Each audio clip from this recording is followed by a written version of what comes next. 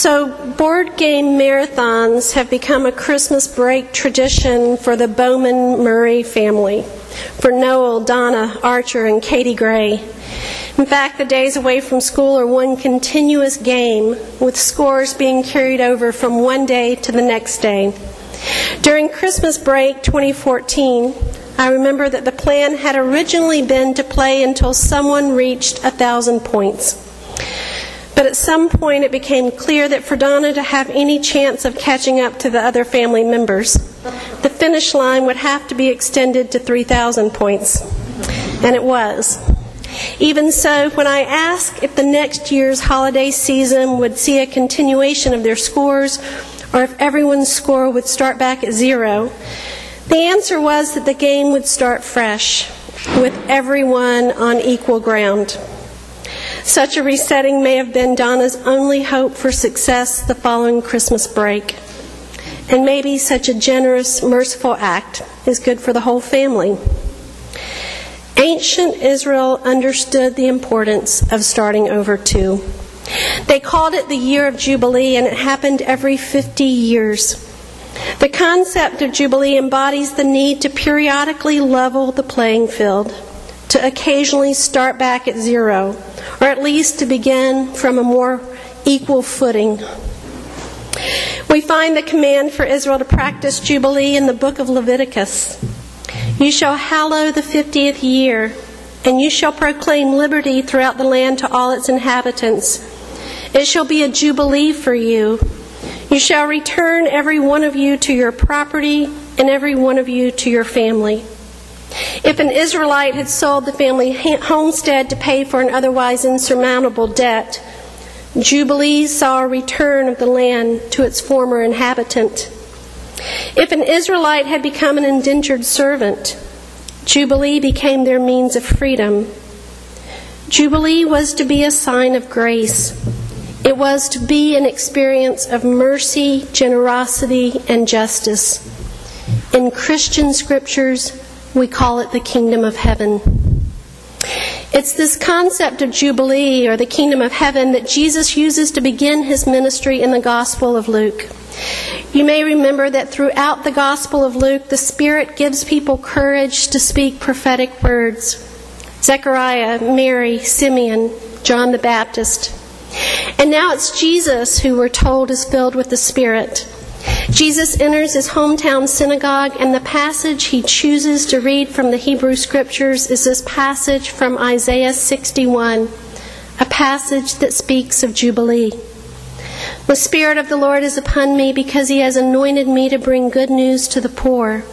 He has sent me to proclaim release to the captives and recovery of sight to the blind, to let the oppressed go free, to proclaim the year of the Lord's favor.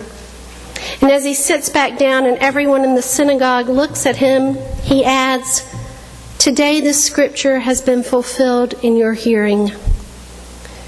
This is happening today, Jesus tells the crowd. See, Jubilee isn't supposed to have just been some ancient practice that Israel may or may not have ever fully implemented. Instead, Jubilee is a way of life, the way of life that Jesus showed us, a way of life marked by mercy, justice, generosity, and love. It's a way of life in which the sick are healed, those who do wrong are forgiven 7 times, 70 times, and the poor are the ones who are invited to the banquet. It's a way of life that is just as possible today as it was 2,000 years ago, as it was 3,000 years ago. In fact, we are currently living in a year that Pope Francis, as other popes have done in their own times, has declared to be a year of Jubilee. In a bull issued last year, Pope Francis proclaimed December 8th, 2015 through November 20th, 2016 to be a year dedicated to living out in our daily lives the mercy God constantly extends to all of us. It's a year in which we are not only to acknowledge God's mercy in our own lives, but also to extend that mercy to others. We are to be not only recipients of God's mercy, but witnesses to it as well. Jubilee is about making God's mercy concrete in the world. But here's the sometimes tricky part about Jubilee. We don't live in the economic and social world of ancient Israel. And so to practice Jubilee, we have to figure out what it might look like in our own life, in our own context, in the place where we work, and in the home in which we live. My husband Dave is a college professor, and sometimes he teaches courses in Hebrew Scripture.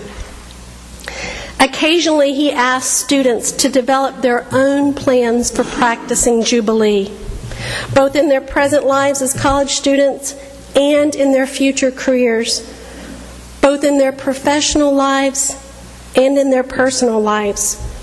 Jubilee as a banker, a physician, a teacher, a parent, a friend, and so on. And sometimes that can be a hard exercise, this assignment to imagine what Jubilee might look like in our day-to-day lives. Pope Francis offers some universal suggestions.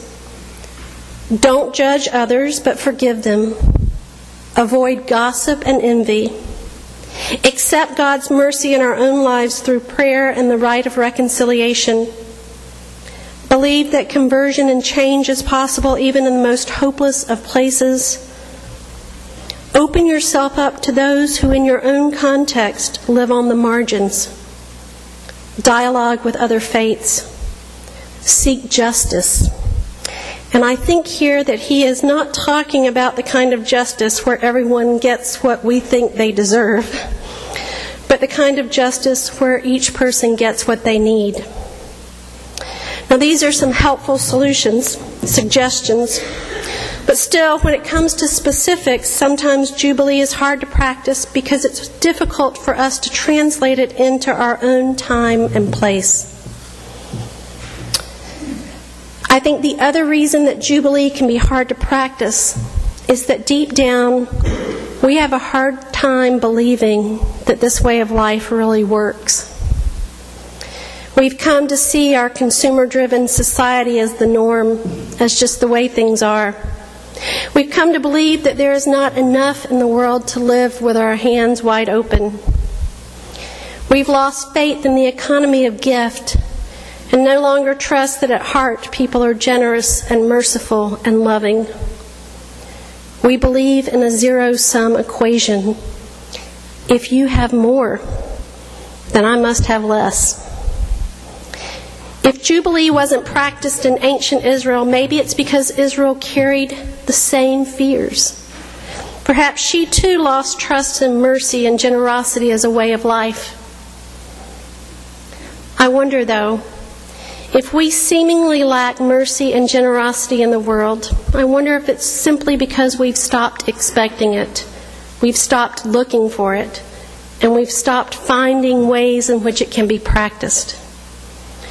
There's a wonderful TED Talk by Nipun Mehta called Designing for Generosity.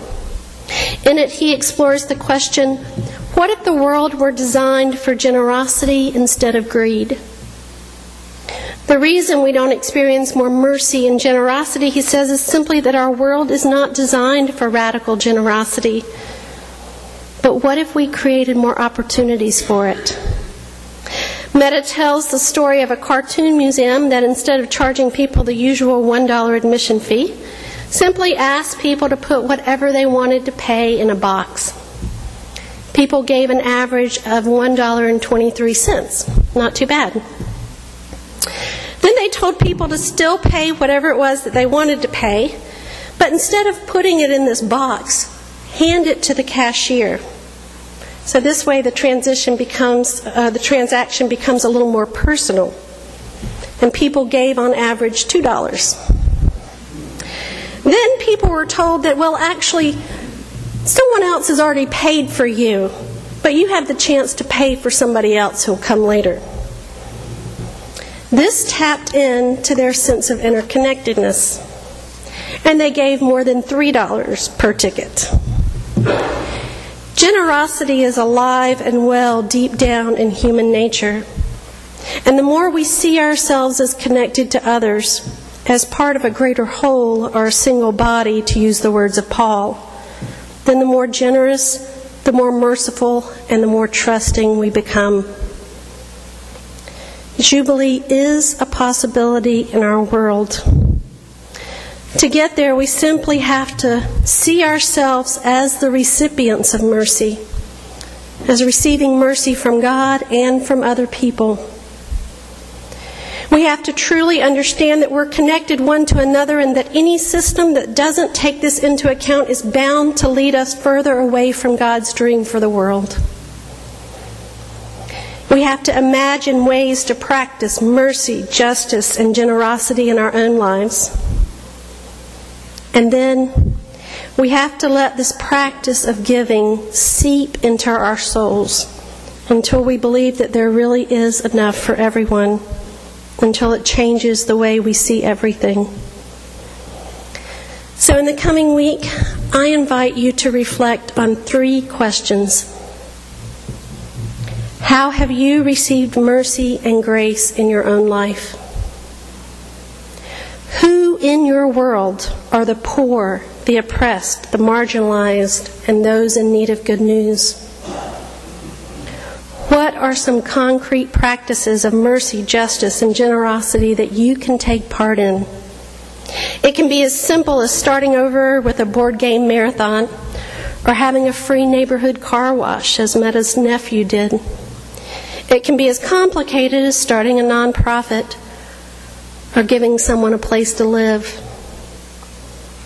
But just go and live Jubilee in a way unique to your own life and your own context, trusting that the same Spirit that rested on Jesus rests on you as well, filling you with the courage to change the world, one act of mercy at a time.